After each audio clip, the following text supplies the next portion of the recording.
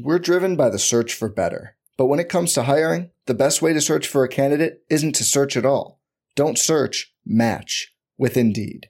Indeed is your matching and hiring platform with over 350 million global monthly visitors, according to Indeed data, and a matching engine that helps you find quality candidates fast. Leveraging over 140 million qualifications and preferences every day, Indeed's matching engine is constantly learning from your preferences. Join more than 3.5 million businesses worldwide that use Indeed to hire great talent fast. And listeners of this show will get a $75 sponsored job credit to get your jobs more visibility at Indeed.com/Blue Wire. Just go to Indeed.com/Blue Wire right now and support our show by saying you heard about Indeed on this podcast. Indeed.com/Blue Wire. Terms and conditions apply. Need to hire? You need Indeed.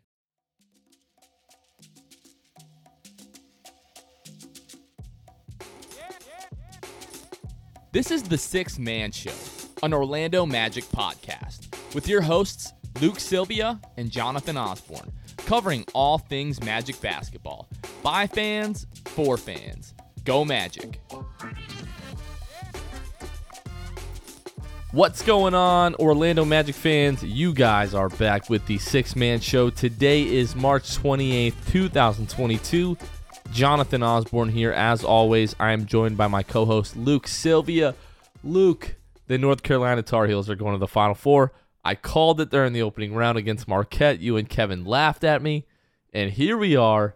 They're in the Final Four. You can add whatever context you want. That's fine. Yeah. No, that's fine.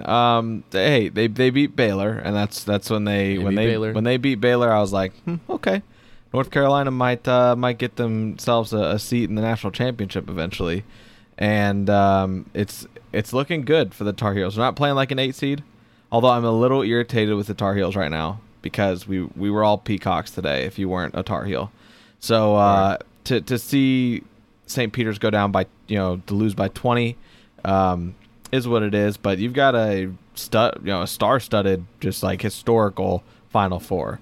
You've got North Carolina and Duke and Villanova, Kansas. I think it should be interesting. Right now, the opening lines, Jonathan, Kansas favored by 4 right now, Duke 4.5-point favorite.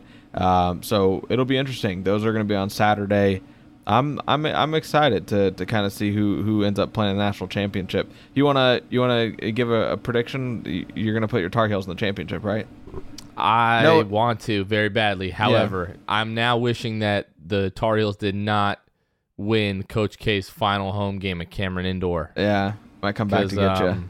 Yeah, it's like one of hard those to beat a things good when you team beat twice a team in a row. Exactly. So, I just think the way that Caleb Love has been playing in the tournament has just been a revelation. I mean, he's obviously like the game against UCLA 27 in the second half was incredible. If he can play like that against Duke, obviously Tar Heels are going to be tough to beat. But I'm excited. I would love to know what kind of wager Cole and Wendell are going to have on this game. Obviously the UNC and the Duke alums. But what's crazy to me is that UNC and Duke have never played in the NCAA tournament, and now they're playing in the Final Four. That's pretty wild. It's like, it's not hyperbole or like an exaggeration or being a prisoner of the moment to say this is the most important game in the history of the rivalry, which is a crazy thing to say. Yeah, no doubt. To me, it's one of the best rivalries in sports. It's right up there with Yankees, Red Sox. It's well-known. It's going to be exciting, very exciting. I'm sure the ratings for the game will be great. Yeah, absolutely. So that'll be 8:49 Eastern on Saturday, right after the Villanova-Kansas game. Yeah, we got a pretty good UFC card coming up too, so I'm gonna be kind of jumping back and forth, but I'll keep my eye on the screens. UFC card. Yeah. What let's see. Yeah, the Korean Zombie and Volkanovski, huh? Yep, for the title. Yep. Aljamain Sterling and Peter Yan. Yep, for the title. Kazmat fights Gilbert Burns. Kazmat. Yeah. That's gonna be interesting. There's some fights on there for sure. I'm excited to see kind of what happens there too. Man, what a weekend! Night. I'm ready for the weekend. Be a doozy. Now. I'm already ready for the weekend. I'm either gonna be buying a national championship shirt in a couple weeks here. I'll be buying a Final Four shirt. I mean, either way, I'm getting a new shirt. Mm-hmm. Yeah. So All right, Luke, really quickly before we jump into the Tankathon, we want to shout out our wonderful patrons. Wonderful. You guys are so wonderful. So wonderful. Our wonderful patrons. Thank you guys so much for supporting us financially. We really, really, really appreciate it. Really appreciate you guys so much. I'm not going to do the voice for all these patrons. Shout out Court Cousins, Drew Gooden, Armin, Keith Garcia, Zico, Carson Tulo, Nathan Lynn, Ellis, Jonathan Borges, Norm L, Magic Player History, Julio Bailey, Matt Lyman, Eric Segovia, Gabe Gaines. You guys are amazing. Thank you guys so much for supporting us. We literally would not be able to do this without you guys. If you are interested in supporting the show and getting a shout out on each of our episodes, you can find us at patreon.com/the6man show. We have 3 separate tiers. Every little bit counts, and we shout out every patron no matter what tier you subscribe to. Again, really, really appreciate all of our patrons. Luke, we're going to spend some time this episode talking about the NBA lottery and the odds and, kind of how it all, comes out in the wash and everything like that. But before we do, we are going to go ahead and run a Tankathon, which is the 2022 NBA Draft Lottery Simulator. You can find it at tankathon.com. If you want to run your own lottery simulation, you get to run it once, and then you have to share your results. Those are the rules. People that have been following us on Twitter, we've been posting our daily Tankathon simulation recently, and it has not been going well for the Magic. Somebody actually tweeted us and said, if you guys are ever asked by the team to represent the Magic at the lottery, for all of us Magic fans, please say no. That's how bad our Tankathon luck has been so far. We're going to go ahead and run this one more time. If you're not familiar, again, tankathon.com. It's an online draft lottery simulator. Right now, Detroit Pistons are in the top spot. The farthest they could fall would be the 5th pick. The Magic can fall right now as far as 6th, but it's Detroit, Orlando, Houston, and then OKC. Detroit, Orlando, Houston are all 20-55 right now. OKC is 21-53. Detroit, Orlando, Houston, the top 3 spots, all have a 52.1% chance of ending up in the top 4 and a 14% chance of ending up with the number 1 overall pick. Drum roll, please. We're going to sim this lottery, Luke. Why is this taking so long? Maybe it's my internet. I'm at a new recording location. If you guys are watching on YouTube, you'll notice I'm not in the same location. And the Magic fell all the way to 6, with Washington jumping 10 spots to the number 1 overall pick. Portland jumped 5 spots to number 2. And then Houston, Oklahoma City. Well, Houston, I guess, dropped down 2 spots. Oklahoma City jumped or stayed in the top 4. And then Detroit and Orlando dropped to 5 and 6. So that is an absolute nightmare scenario. Washington, Portland, Houston, OKC, Detroit, Orlando. We're driven by the search for better. But when it comes to hiring, the best way to search for a candidate isn't to search at all. Don't search, match with Indeed. Indeed is your matching and hiring platform with over 350 million global monthly visitors, according to Indeed data, and a matching engine that helps you find quality candidates fast. Leveraging over 140 million qualifications and preferences every day, Indeed's matching engine is constantly learning from your preferences. Join more than 3.5 million businesses worldwide that use Indeed to hire great talent fast. And listeners of this show will get a $75 sponsored job credit to get your jobs more visibility at Indeed.com/Blue Wire. Just go to Indeed.com/Blue Wire right now and support our show by saying you heard about Indeed on this podcast. Indeed.com/Blue Wire. Terms and conditions apply. Need to hire? You need Indeed. For the ones who work hard to ensure their crew can always go the extra mile, and the ones who get in early so everyone can go home on time, there's Grainger, offering professional-grade supplies backed by product experts so you can quickly and easily find what you need. Plus, you can count on access to a committed team ready to go the extra mile for you. Call, click Grainger.com, or just stop by. Grainger, for the ones who get it done.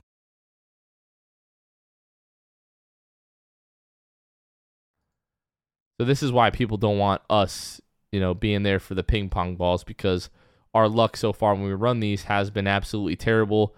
I think we ended up with like 5 twice, 4 once. We got 2 once, and now we've got 6th. So, yeah. Not really ideal, folks. Not great. Not great at all. All right, folks, right now we're going to run down the weekly state of the Orlando Magic. So this week, your Magic went 1-2 with a win on Tuesday at home versus Golden State, and then a loss on Wednesday at Oklahoma City, 118-102. And then last night, we're recording this Sunday, but Saturday, they lost to Sacramento at home in overtime, 114-110. Again, the Magic are 20-55. They're right there in terms of standings, worst record in the league. Right now, they're actually below Detroit in the standings. I'm guessing that's based off of some kind of head-to-head tiebreaker. And in terms of the entire league, the Magic right now have the worst record in the league. Houston's just above them, and then Detroit is there. But in the case of a tiebreaker, they have all kinds of like lottery tiebreakers that they go through. Basically, it's like a coin flip to see where you're going to finish in terms of overall odds, if it's going to be 1, 2, or 3. So, I mean, if you're really worried about the lottery odds, we're hoping that the Magic can separate themselves a little bit. I don't think anybody expects the Magic to win the rest of their 7 remaining games, Luke? Yeah. There's going to be some losses in there. Hopefully, Detroit, Houston, and OKC, those guys just win more games than we do. We're coming down to the nitty-gritty here. All right, we did not have... Yeah. Were you going to add something? I was maybe, I was just kind of, I know that the Magic have a top 10 hardest schedule remaining, I believe is what I saw. I think it's like number 9 or something. All tougher schedules than anybody else that's kind of in the running for the number 1 pick right now in the top 3 odds. But it'll be interesting to see how it shakes out. Like you said, a few percentage points. We'll get into that here in a minute and kind of talk about that and break it down what that really looks like. But yeah, it'll be interesting. Well, speaking of the Magic schedule, so coming up here, and now my internet just does not want to load whatsoever. But coming up Monday, we'll be at Cleveland, 7 o'clock. Wednesday, you're at Washington at 7 o'clock. Friday, you're home for Toronto. Sunday, you're home for the New York Knicks. And then after that, to finish out the week, or finish out the season rather, Tuesday, April 5th, you're home for Cleveland. Thursday, April 7th, you're at Charlotte. And then Sunday, April 10th, you're at home, the last game of the season versus Miami. The time for that game still hasn't been announced. It's a little bit weird. I'm sure it's going to be 5 or 6 o'clock, somewhere in there. But yeah, you got a pretty tough schedule, to finish out the year. We'll talk more about our predictions on this week and the rest of the season towards the end of the show. But you're right, Luke. The Magic don't have an easy schedule the rest of the way here. So we did not have a Thursday show this week. Again, I was moving. We moved from my parents' house. We're now staying at my brother-in-law's as we prepare for our baby to be born at the end of next month. Just need a little bit more room as we wait to move into our eventual permanent residence. But yeah, that's the new look. That's why we didn't have a Thursday show, and that's why I'm exhausted, Luke. So we're gonna break down the games here. So first of all, Tuesday, you're at home versus the Golden State Warriors. Before this game, there was a tweet from Andre Iguodala tweeting at the Magic that they needed to lower their ticket prices because Steph was not going to play. And my response was, do you guys lower prices at the Chase Center when Steph doesn't play? Of course you don't. So mind your own freaking business and keep it moving. The Magic are trying to, squeeze every last penny out of it as they can from this season. Mm-hmm. And, the Warriors come to town, the prices rise a little bit. Cut us some freaking slack. Everybody does it. It's not like the Magic are, inventing some kind of pyramid scheme. Shout out to Amway. I mean, let's just call it what it is. But yeah, anyways, I don't really care for Andre Iguodala anyways, but I just thought that was stupid. So the Magic, Luke, and he doesn't care. He doesn't care about us, so it's all right. Oh no, yeah, he didn't. It's not like he responded to the tweet. I'm sure he didn't see it. So I'm just saying he doesn't care about like anybody besides like his circle anyway. Like you see him walking around. Like I was there for the Golden State game a few years back when the Warriors set the record for best regular season, and he just came in with his hoodie, head down, didn't say anything to anybody. Iggy's what we call too cool for school. and he's always been that way. And it's just so we don't care about him. He doesn't care about us. It's nothing new. All right, well, whatever. He didn't play anyways. So, wait, is he still on the Warriors roster? He's still there. He is technically on the Golden State roster. Well, he's trash and old anyways. So, mind your own business, Andre Iguodala. Yeah, he was with Miami though. You were right. Like he left Golden State, went to Miami for 2 years, did nothing, and then is back with the Warriors. Who played 26 games so far. Didn't he get traded to the Timberwolves? Wasn't he part of like the Andrew Wiggins for D'Angelo Russell deal, and then decided he just wasn't going to play for Minnesota, and then got bought out or whatever? Or I think he got traded to Miami. I don't know, but whatever. Forget that dude. Warriors did not have Steph Curry. He's still dealing with the foot issue that he, Marcus Smart literally dove at his foot a few weeks back. So no Steph Curry, but still very important, formative game for, the young Magic roster. Franz Wagner, 18 points. Wendell Carter, 19.7 of 12 from the floor. Cole Anthony, 14 points in this game. People that were complaining about this win, the people that were kind of arguing with them was it wasn't like, Gary Harris and Terrence Ross and Robin Lopez were leading the Magic to this win. It was the young guys that led the Magic to this win, Luke. And the argument that I put out there is this time of year, a team where, yes, they have Andrew Wiggins, they have Draymond Green, they still have a Klay Thompson, although he hasn't exactly been himself since returning to the Warriors. But those are still guys who have, they're battle-tested, have seen a lot in this league. And for your young guys to pull out a win over those guys, here we are in March. If the Magic were still losing games the way that they were in October and November, we would have a lot more worries than what draft pick we're getting in this upcoming draft.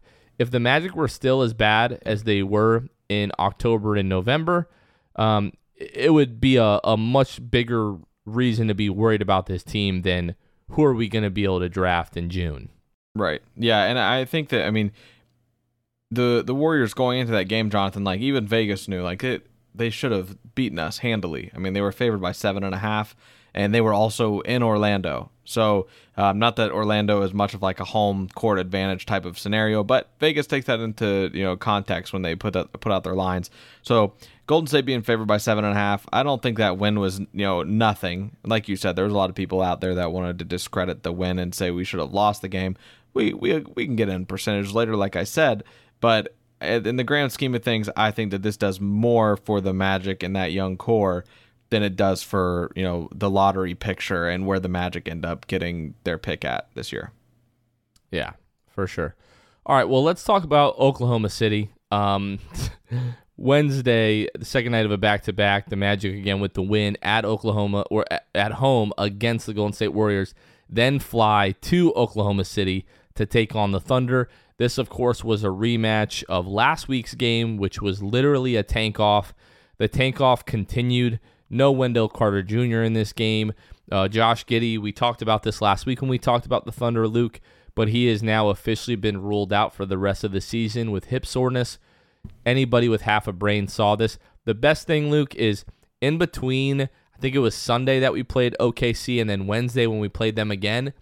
In between those games, the Oklahoma City Thunder played Miami, and Shai Gilgeous-Alexander played against the Heat, but didn't play in either of the games against the Magic.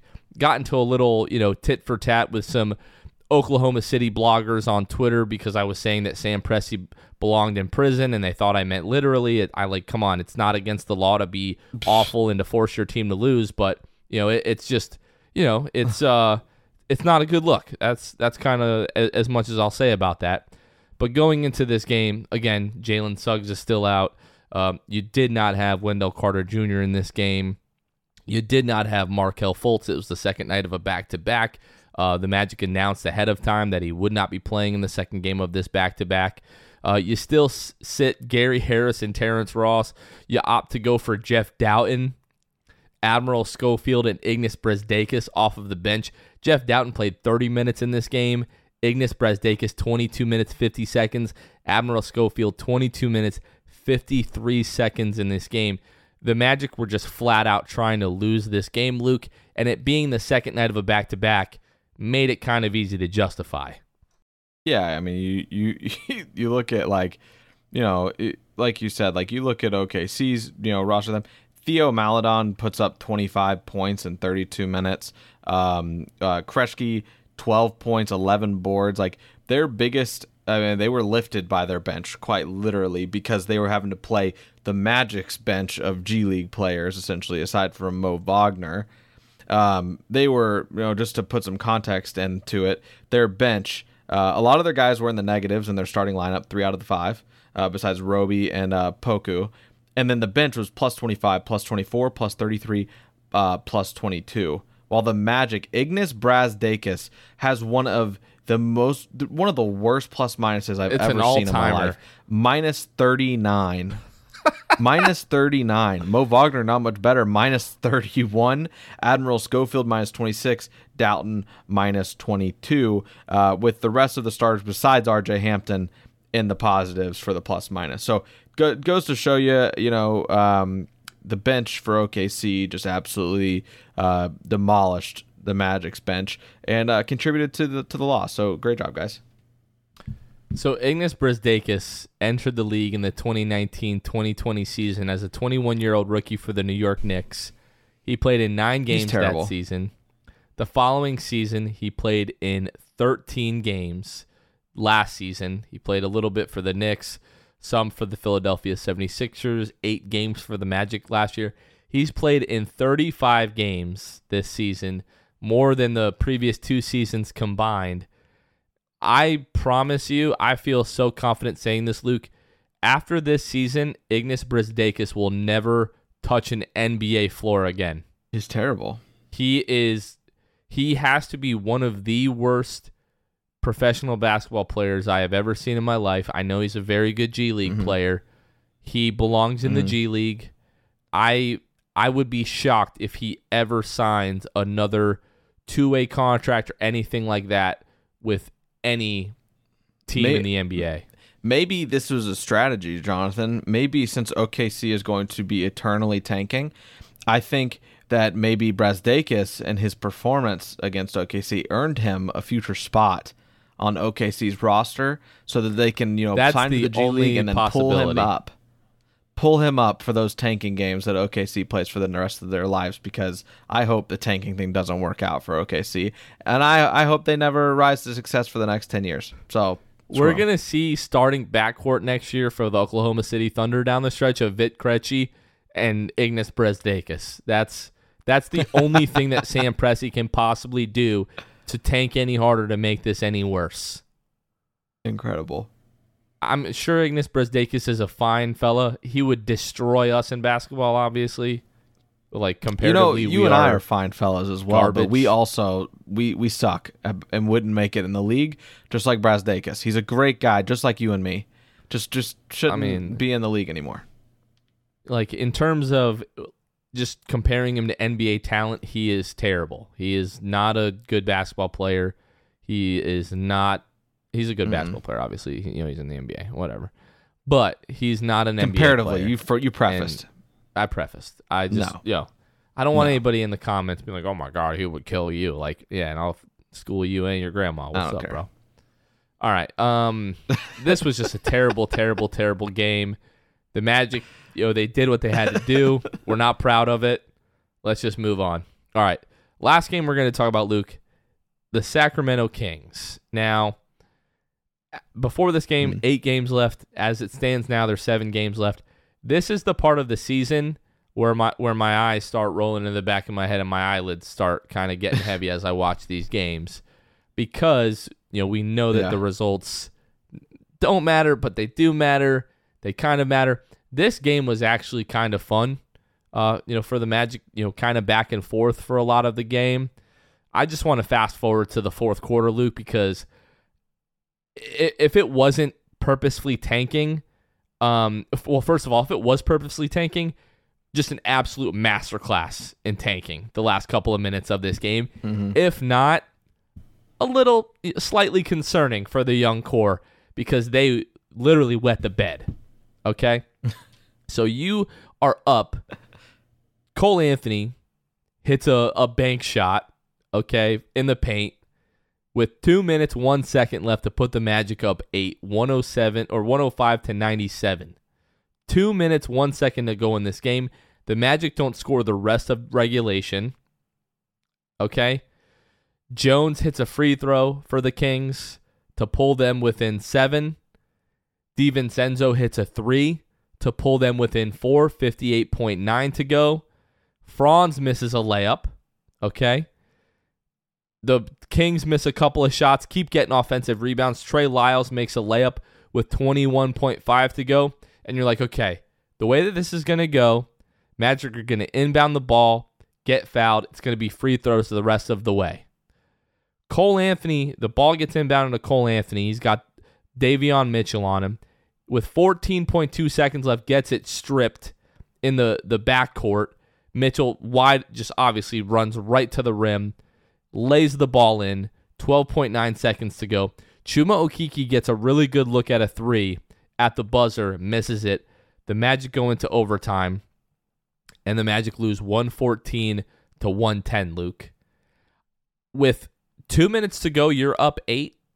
I'm sure the winning percentage was probably something like 99 or 99.9% that the Magic are going to win this game. You win this game 99 out of 100 times, Luke. And we saw the one instance. Like, this is just, every now and then, I'll just add a little, like, something to my notes, like, oh, another reason why we might be living in a simulation. And last night was another one. Okay, this never should happen, but let's do it. Ever since 2020, it's like the whole world broke. Nothing makes sense anymore. Mm-hmm. Sure, the Magic up 8 with 2 minutes left. Lost the game in overtime. Why the heck not? It was honestly very impressive. It was, and you look at the similarities between the end of regulation and the end of overtime. Both times it's Cole making that shot with 2 minutes to, in case of overtime, minute 51 left in the game. And then they go on to not score a bucket the rest of the game. So they do it in the fourth quarter. They do it in overtime, Jonathan. We see this so many times. Like we've seen it more times than you really should, and from an NBA team in the regular season this year, where the Magic play good enough to be in the game, and then with 2 to 3 to 4 minutes left, even they just don't score a bucket. And it's like, what are we like? What exactly are we doing? You know, like what do I gotta do to see some buckets scored in the final few minutes of these quarters? Because it looks like they just throw everything out the window. The other team starts to clamp up more defensively. The Magic start to make just dumber decisions. I don't know is it them being young, Jonathan? Like, I know these players don't want to lose these games, but and I would like to think that Mosley, in some capacity, even though he's throwing out sometimes some weird lineups onto the court, he's still like drawing things up like a real game, like he should. So I don't know if it's just like they clam up because they're young and they don't know what they're doing, but it's like we can't do this forever. This has to go away. And it does draw some concern for like the future of like these guys aren't getting great reps in the closing minutes. Like they've had some great, some fun comebacks, but more often than not, there is a lot of games where they just don't score down the stretch, whether it be regulation or overtime. So Trey Lyles misses a 3 with 1:46 to go. Cole gets the rebound with 1:44 to go. At that moment, the Magic had a 98.3% chance of winning this game and lost the game in overtime. Obviously, the players are trying to win. I just don't know like what happened in this game. Like, yeah, Franz just misses a layup basically at the rim with 43 seconds to go. He makes that, puts the Magic up again by 6 with 43 seconds to go, but he misses it. Now it's going the other way, and just like I think back, I don't want to compare the two. Obviously, they're very different, but T-Mac scoring 13 points in 30 seconds, right? Like everything has to go your way in that instance, and that is basically what happened. Like everything had to go the Kings' way the last 2 minutes of this game. And they did in dramatic fashion. Davion Mitchell steals that ball. I am just in complete and utter disbelief. I could not comprehend that was actually happening in the moment. this is my thoughts, okay?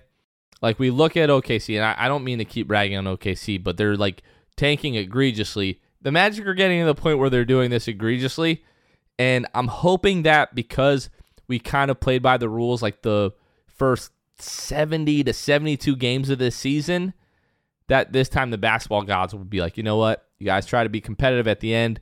You realize you kind of had to do what you had to do, so we're going to repay you with some, nice bounces of the ping pong balls. That's all I can hope for at this point, because the Magic are like, you know what? It's time to do what must be done. And it's getting gross. It's getting egregious. Looking, at this Kings game, you start, looking at the box score for the Magic. I mean, yeah, Cole, Chuma, Franz, Mo, RJ Hampton, that lineup played a ton of minutes in this game. I mean, you do get 19 minutes out of Terrence Ross, but Jeff Doughton, 20 minutes, Robin Lopez, 20 minutes. It's like, I don't know, maybe the Magic were trying to win this game. We don't see Schofield, we don't see Brazdeikis, we don't see Gary Harris. I know him and Terrence Ross are still doing this like kind of flip-flop thing, whatever. But man, I mean, it's not like anybody for the Kings, like maybe you can say Alex Len played the lights out, 15 points, 6 of 8 from the floor. Dante DiVincenzo, 6 of 10 from the floor, 16 points. Like, I mean, this is a game that obviously the Magic could have won. You're up 8 with 2 minutes left. 99 out of 100 times you win this game. And the Magic found a way to lose. And hopefully it's just kind of one of those things, like Lady Luck kind of tipping her hat to the Magic, like, hey, you're trying to win this game, but I'm going to help you out a little bit here. Yeah, put a little grease on those rims. So we'll kind of see. Luke, let's talk about the lottery odds. I know you've got some stuff in front of you, and it's the hot topic on Twitter. It's getting people blocked. People are accusing me of blocking one individual in particular because he was a pro tanker. I don't give a rat's what if you're pro tank. There's no reason to start calling people names and attacking people personally. If you do that, I don't want to see that crap on my timeline. You're getting blocked. Disagree with whoever you want, that's fine and dandy, but it's a hot topic, Luke, and it's causing like another Magic civil war. We saw this last year, but I know you've got the odds in front of you. What are we looking at? Yeah. So looking at kind of the lottery in terms of like your percentages, Jonathan, you would think that the dialogue that's happening amongst Magic fans, you would think that if the Magic tie for the worst record in the league this year, or get the worst record in the league this year, whatever it might be, you would think that chance at a number one pick is like the chance to stay in the top 4, which is at 52.1%, compared to like dropping down to where OKC is with the second best odds of getting that top pick, compared to the top 3 worst teams in the league, because they're just, everybody's coming at each other's throats about it. And it's like, I don't think you guys understand. Like, I don't think you guys have actually sat down and looked at percentages. Right now, Orlando has a 14% chance to get that number 1 pick, Jonathan. And if they drop down to where OKC is and they kind of flip-flop spots, the Magic just go down 1.5%. Like, this isn't substantial at all, Jonathan, and people are losing their minds about it. I get it. You want to have the best chance possible. But we all saw firsthand last year that having the best chance, the best odds, tie for the best odds at 14% doesn't matter. Like, it doesn't. 14% is such a small percentage. Like, if you tell me anything in my life, Luke, you can go do that. There's a 14% chance it'll happen, but you could feel free to go do it. I'm going to be like, nah, like, I'm not doing it. I'm going to go do something that I have a much bigger percentage of getting, doing that, something else. Because it's just not that big of a percentage.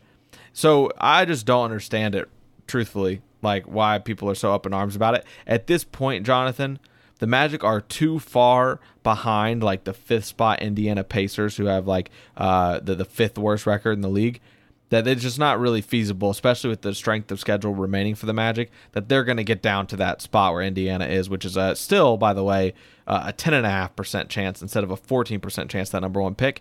The biggest difference that I think it makes, Jonathan, from like from where Orlando is now to like the Indiana spot is the top 4 percentage, right? You're at 52.1% chance right now to stay in the top 4.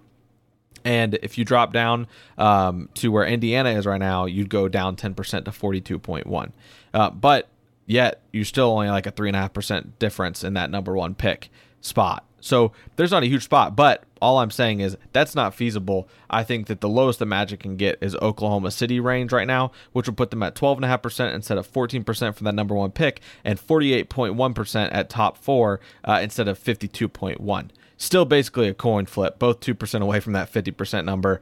I don't think that the rest of this season really is that big of a deal for people to be getting in huge arguments on Twitter about if the Magic should be losing games or not. I'd rather win those games. Yeah, I mean, it's going to be interesting. I know, like you said, the Magic have one of the toughest remaining schedules in the league.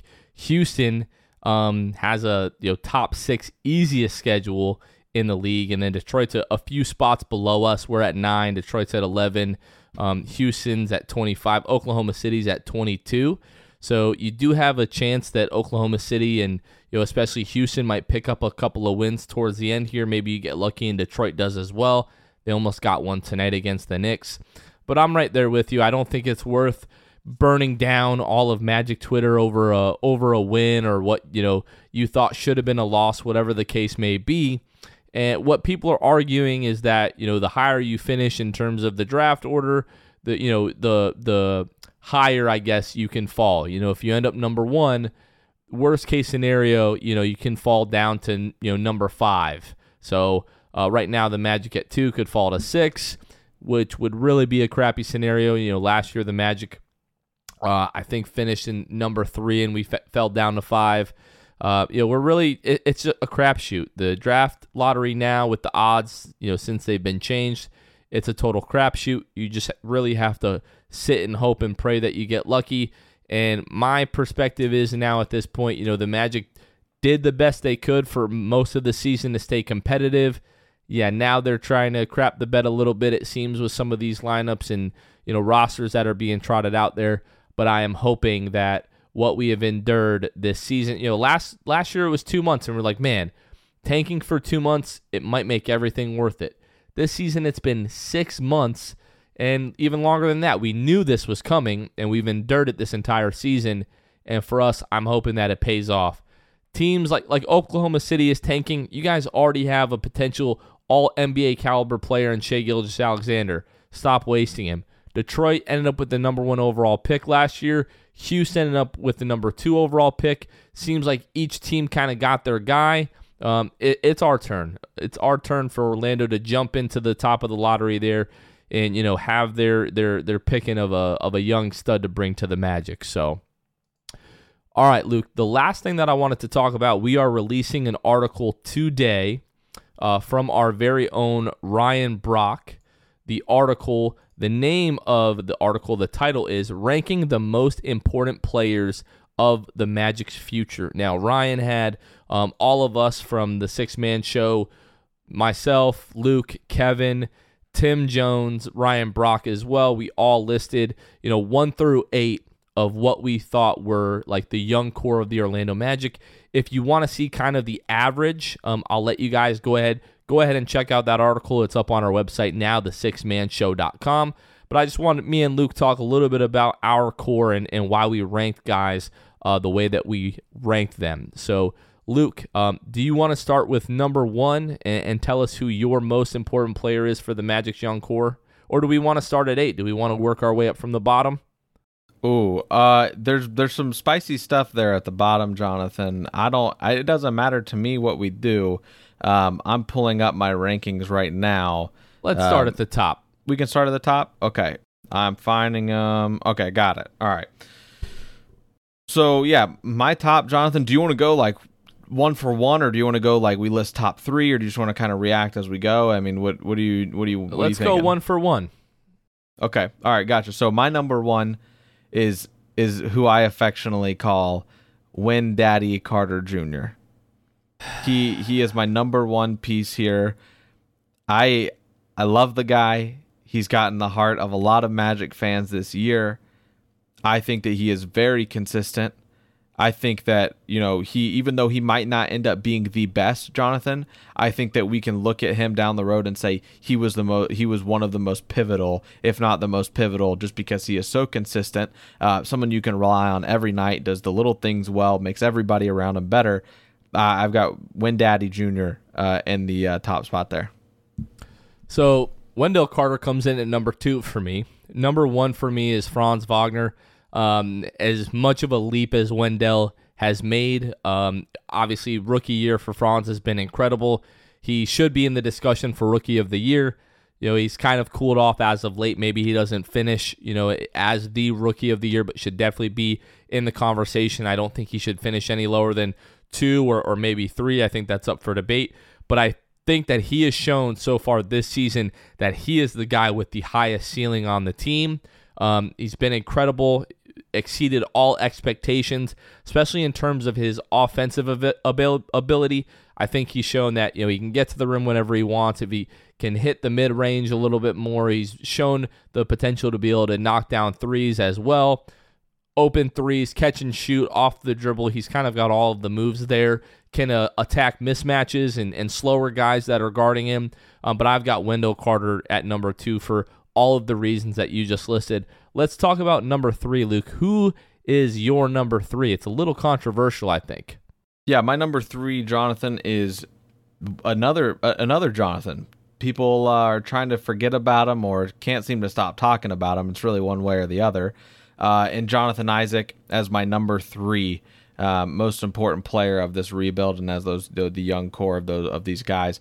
I think J.I. is a leader.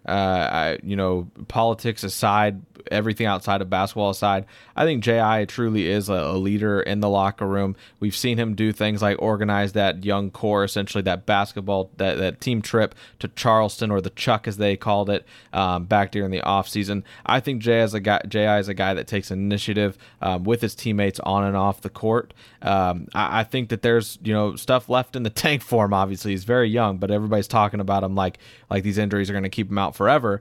And while it's easy to become pessimistic about J.I., in his play on the court, or his time off the court, I should say, in terms of like his injury, rehab, all that kind of stuff, his play on the court, man, I think that he showed us in the bubble what he can be. I'm hoping that he has now enough time to kind of get through, rehab through those injuries. I think J.I. could easily be in this top 3 spot, and we could look back on it and probably come to the conclusion that it's a good choice. I wanted to wait until this point in the podcast when Jonathan got brought up in terms of the core to go over what we've learned this week. So earlier this week, or last week, now that you're listening to this on Monday, it was announced that after a few Tuesdays ago when the Magic came out and officially announced that Jonathan Isaac was going to be out for the rest of the year, and they said that he had no setbacks so far through his rehab, apparently later that day, Jonathan suffered some kind of minor hamstring injury, and he underwent a minor surgical procedure to help the right hamstring heal. It's the opposite leg of the ACL. The theory is maybe he was trying to overcompensate there, injured the hamstring. The Magic said it's still the expectation that he should be back for the beginning of next season. And now, obviously his future and his health is coming more into question. I do think it's fair at this time. I believe we actually did these rankings before the news of the injury came out, Luke. So I actually have Jalen Suggs at number 3. I have Jonathan Isaac a little bit further down the list. But Luke, what are your thoughts on the new injury with J.I. before we move on here? I'll preface with I'm not a doctor. I'm not an expert. I don't know what any of it means. So I'm not going to speak on it. Like, if this is what they're saying and whatever it is, I'm just ready for next season, Jonathan. I don't even care to talk about the uncovered injury. I know you did some research. You went out of your way to do that. You did your due diligence. I did not. I just know that he is not going to be back till next year, and I'm hoping that he is there on opening night in that starting lineup without a minutes restriction. And people are now, kind of, and it makes sense, calling into question, the truth of the statements that Jonathan Isaac and Jeff Weltman gave, a couple of Tuesdays ago, where, they came out and said, oh, he hasn't suffered any setbacks. One thing that I know about Jonathan Isaac, I know Jonathan's not a liar. If he had a setback before that, I don't see him lying to the media about that. I don't see Jeff Weltman just flat out lying to the media about that. It does seem like a crazy coincidence. It sucks. It kind of feels like the team is cursed in a sense, but it is what it is. I think the Magic are at the point, Luke, where you can no longer assume that you're moving forward with Jonathan Isaac. I feel like you have to, kind of operate with the notion that you don't know what's going to happen with J.I., and you almost have to operate as if you wouldn't have him. As much as it sucks to say that, we've seen enough now. He's kind of had a setback in the injury rehab now, obviously, and you just have to operate in the future like you're not going to have Jonathan Isaac. And if you do, it completely changes the outlook of this team. But I don't think it would be responsible to operate, assuming that you're going to have J.I., as unfortunate as that is. But let's get back to the list here, Luke. So number 3, I have Jalen Suggs. Obviously, the Magic took him this season with the 5th pick in the draft. We saw him show flashes of being an elite on-ball defender in Jalen Suggs. Showed some flashes offensively. Needs to get in the gym and come back next season with a 3-point shot. Tighten the handle up a little bit. But I do think Jalen Suggs is still super, super talented and shows tons of potential on both ends of the floor. Luke, who do you have at number 4? We actually have the same number 4, so I'll let you take the floor here. Yeah, my number 4 is Markelle Nagai Fultz. Back in the lineup, has been showing some great flashes when he does play. I think that, it's not necessarily like, obviously you might look at Markelle's stats, from his time in Orlando and just say, how could you have him at number 4 over a guy like a Jalen Suggs, who I have at number 5, right? Like, how can you have him over Jalen Suggs? For me, it comes with the fact that I've seen how much this team turns around when Markelle Fultz is on the court.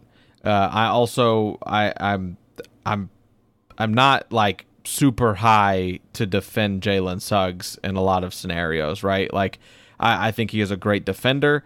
I just don't know yet what he's going to become. I think there is more uncertainty about Jalen Suggs than there is Markelle Fultz. I think Markelle Fultz's impact goes beyond his shot. I think Jalen Suggs absolutely needs to develop a 3-point shot, where with Markelle, I don't think he has to. But I think that Jalen Suggs, in order for me to have him higher on this board, I would have needed to see more from him this year. Markelle, just what I know about him, obviously Markelle's got the advantage because I've seen a little bit more from him. But also at the same time, I just have seen the impact that Markelle has on the court, and I think that that's why Kell's in my 4 spot. Yeah, I think I still have Jalen just a touch above Markelle Fultz, just because I feel pretty confident in saying we're kind of seeing, or we're pretty close to what's going to be the 3-point shooting of Markelle Fultz. He's probably never going to be the guy that he was at Washington.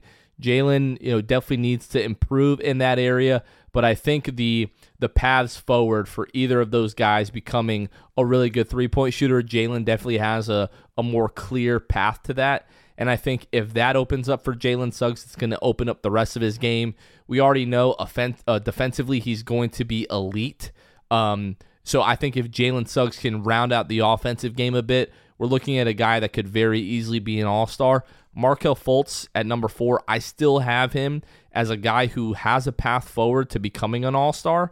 Obviously, capable defender, great playmaker. If he can get to the 18 to 20 points scoring a game, and the Magic are competitive in the East, I think there's still a path for Markelle to become an all-star. People love him. They love the name. They love the story. Still think there's a path for that for Markelle, but just Jalen is younger and I think still has a little bit more upside, but I'm right there with you, number 4 with Markelle Fultz. Number 5, we've already talked about Jonathan Isaac, but I have Jonathan Isaac still part of the core. I still think if he can come back and is healthy, he's a total game changer for this franchise. If it wasn't for the health, I would probably have Jonathan number 2 or potentially number 1 on this list, Luke. But you have Jalen number 5. I know you just talked about him a little bit. I don't know if you have anything to add or if you want to get into to number 6. No, I mean, I think that's pretty much my summation of Jalen Suggs. He's a great defender. Just needs to kind of fine-tune some things as any rookie does. Just didn't see as much out of him this year as I would have hoped. for a number 5.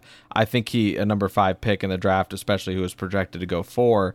But I think that Franz and what he has done this year really has kind of put a damper on Jalen Suggs in his rookie year, comparatively, right? Like, it's hard not to put them side by side all the time. And for me, Franz is obviously in a higher point. He's my number 2 on the list. And I think that Jalen has a path to become, a great basketball player.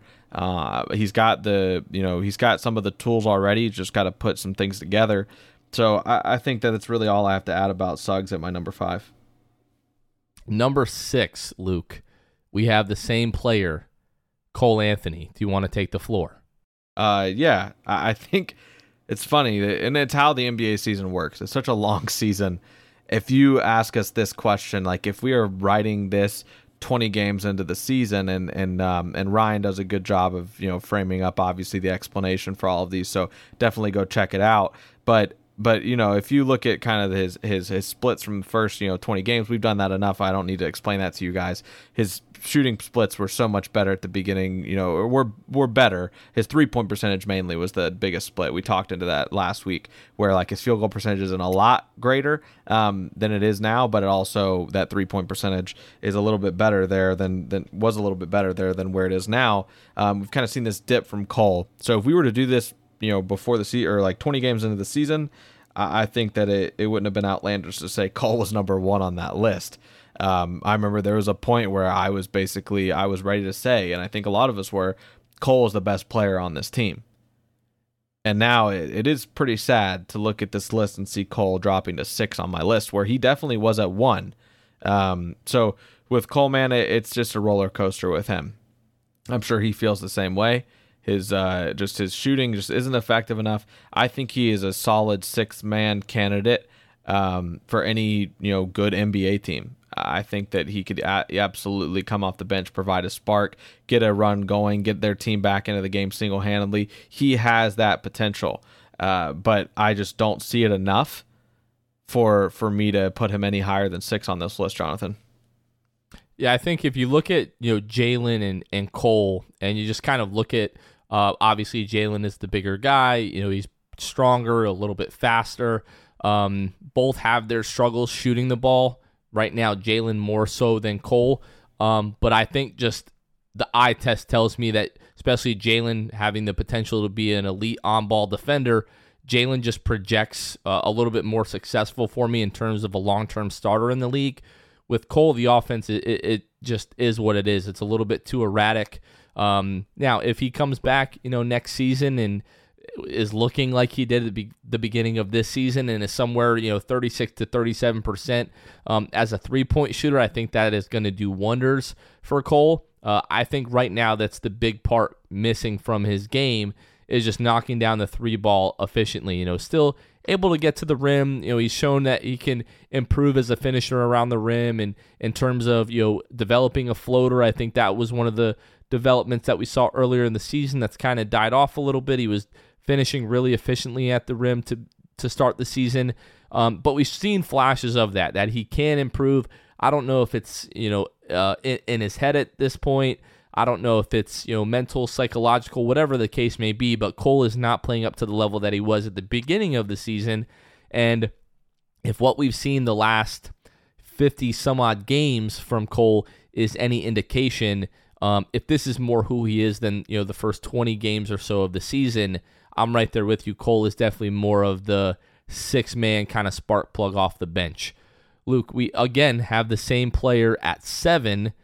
We have Chuma Okeke. Chuma, I guess I'll take the floor on this one. Chuma, again, slow start to the season, kind of with the hip injury, but has really come along really, really nicely.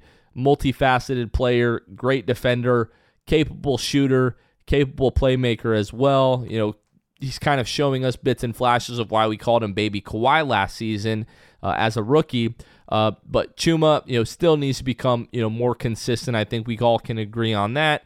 But the playmaking, the basketball IQ, the defense is always going to keep him, I think, as a quality role player in the NBA. And if he can continue to develop the 3-point shot and consistently be around 37, 38%, somewhere around there, he's could be one of the better 3-and-D players, a little bit of playmaking in the league. Luke, what about you? What do you think of Chuma? I think that, it's been no secret. I've not been the highest on Chuma throughout the year, right? I mean, there's been times where I've been, more than willing to give him his props on the show, but at the same time, I'm always willing to supply kind of the negative side of things with Chuma. I think that if you look at his last 20 games, he is great at the 3-ball right now. He is shooting 36% in his last 20 games on 6 attempts a game.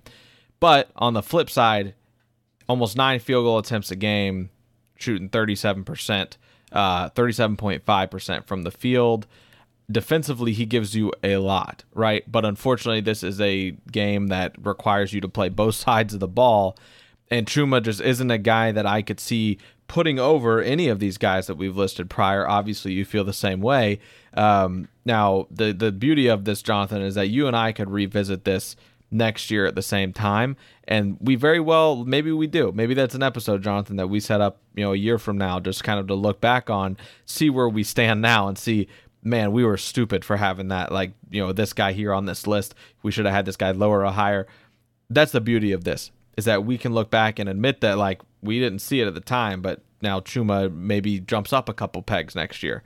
But as of now, from what I've seen with Chuma, I'm going to keep him at number 7. He doesn't really blow me away by any means, but he is a solid player. He is a above average defender. He just needs to put it more together in terms of driving to the basket, getting around the rim, and finishing there as well. And who do you have number 8, our last spot? Our last spot. This is some of you guys might be start yelling at your car, your car radio, and you hear me say this. My last spot is RJ Hampton. And that's where my list runs out, Jonathan. RJ Hampton at number 8. I went Mo Wagner. I like what we've seen out of RJ Hampton at times in terms of the catch and shoot ability, some of the defensive potential that he's shown. But for me, that's kind of where it ends with RJ Hampton. Obviously, super athletic kid, hasn't quite figured out how to use it, and that's kind of what keeps him off of my list here. Mo Wagner, you know what you're getting from Mo every single night. You're bringing an edge that I'm not sure any other guy on the Magic brings. You're bringing energy that you're going to get every single night. He can shoot the ball a little bit. He can defend and rebound a little bit as well. But really just the swagger, the confidence, and the edge that he brings, I feel like is just infectious for the other guys when they're on the floor.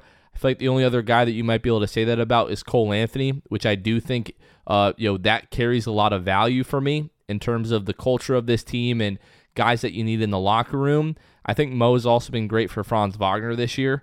The Magic have the opportunity to bring Mo back next year. They also have the ability to waive him, before I think it's June 6th of this year. I might have that wrong, but his second year is not fully guaranteed, so I'm hoping the Magic do bring him back. But RJ, it's just too wishy-washy for me. You never know what you're getting from RJ on a given night. The shooting's been there, but basically everything else, you just don't know what you're going to get from RJ Hampton on a given night. Luke, there's one player in particular, I want to give you about 30 seconds that we left off the list, Mo Bamba. Yeah, Mo for me, man, it just feels kind of like a good as gone situation, to be honest. And that's no intel, obviously, because the front office doesn't put anything out, but I just feel like he doesn't give you enough. I mean, the man is 7 foot plus. He's huge. I can't depend on him in the post by any means. We've seen it many times. We've said it so many times on the show. It seems like there's a mismatch. With any other 7-footer in the league, you called a mismatch. It's not one. He passes out of the post. He misses a shot. Can't take advantage of it. If you like a guy who just sits out at the 3-point line and can hit threes, then great. But Mo Bamba on the court as a 7-footer, being that big, he needs to be able to be a guy that you can depend on in the post. I think defensively he's a great shot blocker. I think he alters shots. I don't think he's a good defender.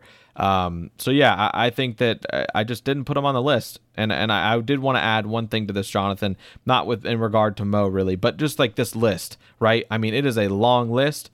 You could stretch this out to Mo Wagner and Mo Bamba and make this a 10-player list. The reality is all 10 of these guys aren't going to be on the team for this rebuild. they're going to have to cut ties. They're going to have to bring veterans in. I hope they bring veterans in. I'm not high on RJ Hampton at all. I just don't feel one way or the other really about RJ Hampton. Then, Mo Bamba. I don't really like watching RJ Hampton play, so I guess I do feel some type of way about RJ Hampton.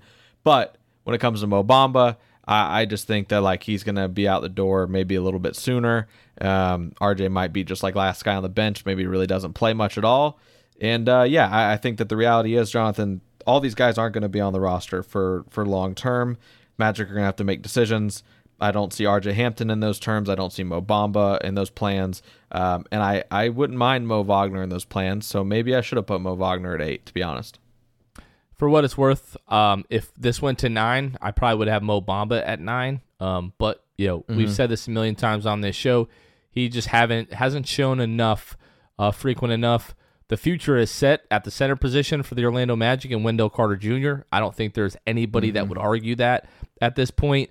And I don't see Mo Bamba as accepting a bench role, no, here in Orlando. And maybe he can be part of the future of this team. I wouldn't say he's part of the core.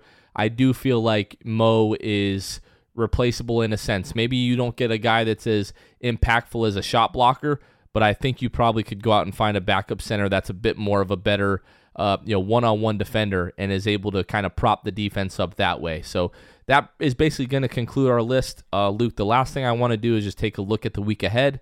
Again, Monday at Cleveland, Wednesday at Washington, Friday at home versus Toronto, Sunday at home versus the New York Knicks. What do you think happens? I think the Magic go 0-3 this week, Jonathan. It's been a while since I've given the Magic an offer. The Tankers are salivating over that 1.5% at that number 1 pick, and me saying that they're gonna lose these games this week. You play the Knicks. I think that you've beat the Knicks enough times this year. I think that the Knicks aren't going to have it again. And I think it'll be kind of a pride thing for the Knicks not to have a losing record to the Magic this year. Yeah, there's 4 games actually, Luke. You said 0-3 there, but there's 4 games this week. I think the Magic at this point, they've kind of showed their hand. I'm probably right there with you. I think the Magic are going to do whatever they need to end up to lose these games. If we don't see Wendell Carter for the rest of the year, I wouldn't be too surprised by that. If we don't see Jalen Suggs for the rest of the year, I wouldn't be surprised about that. If we start to see guys like Gary Harris and Terrence Ross both sit out these games, wouldn't be surprised about that. The only thing that I think is for certain is if Franz Wagner is healthy enough to go these last 7 games, I think we do see him play. I think he's going to try to go for all 82 games, which would be a heck of an achievement, especially for a rookie. And that's one of the main things I'm rooting for the rest of the way. Health, obviously, but hopefully we can get Franz Wagner healthy to the finish line to start and play in all 82 of these games. I think that would be awesome, Luke. Anything else? No, that's it for me. All right. Well, you guys are listening to the 6-Man Show. Thank you guys so much for listening. Again, for Luke Sylvia, this has been Jonathan Osborne. You guys are listening to the 6-Man Show, and we will catch you guys next time. See ya. Thanks for listening to the 6-Man Show. Be sure to subscribe on iTunes, Spotify, Google Play, and Stitcher to get new episodes downloaded directly to your phone. Please take a minute to give us a 5-star rating and a review. It would really help us out a lot. Follow us on Twitter and Instagram at 6-Man Show and like us on Facebook. We'll catch you guys next time. Go Magic. Every fan knows the right player in the right position can be a game changer. Put LifeLock between your identity and identity thieves to monitor and alert you to threats you could miss. Plus, with a U.S.-based restoration specialist on your team, you won't have to face drained accounts, fraudulent loans, or other losses from identity theft alone. All backed by the LifeLock $1 Million Protection Package. Change the game on identity theft. Save up to 25% your first year at LifeLock.com/aware.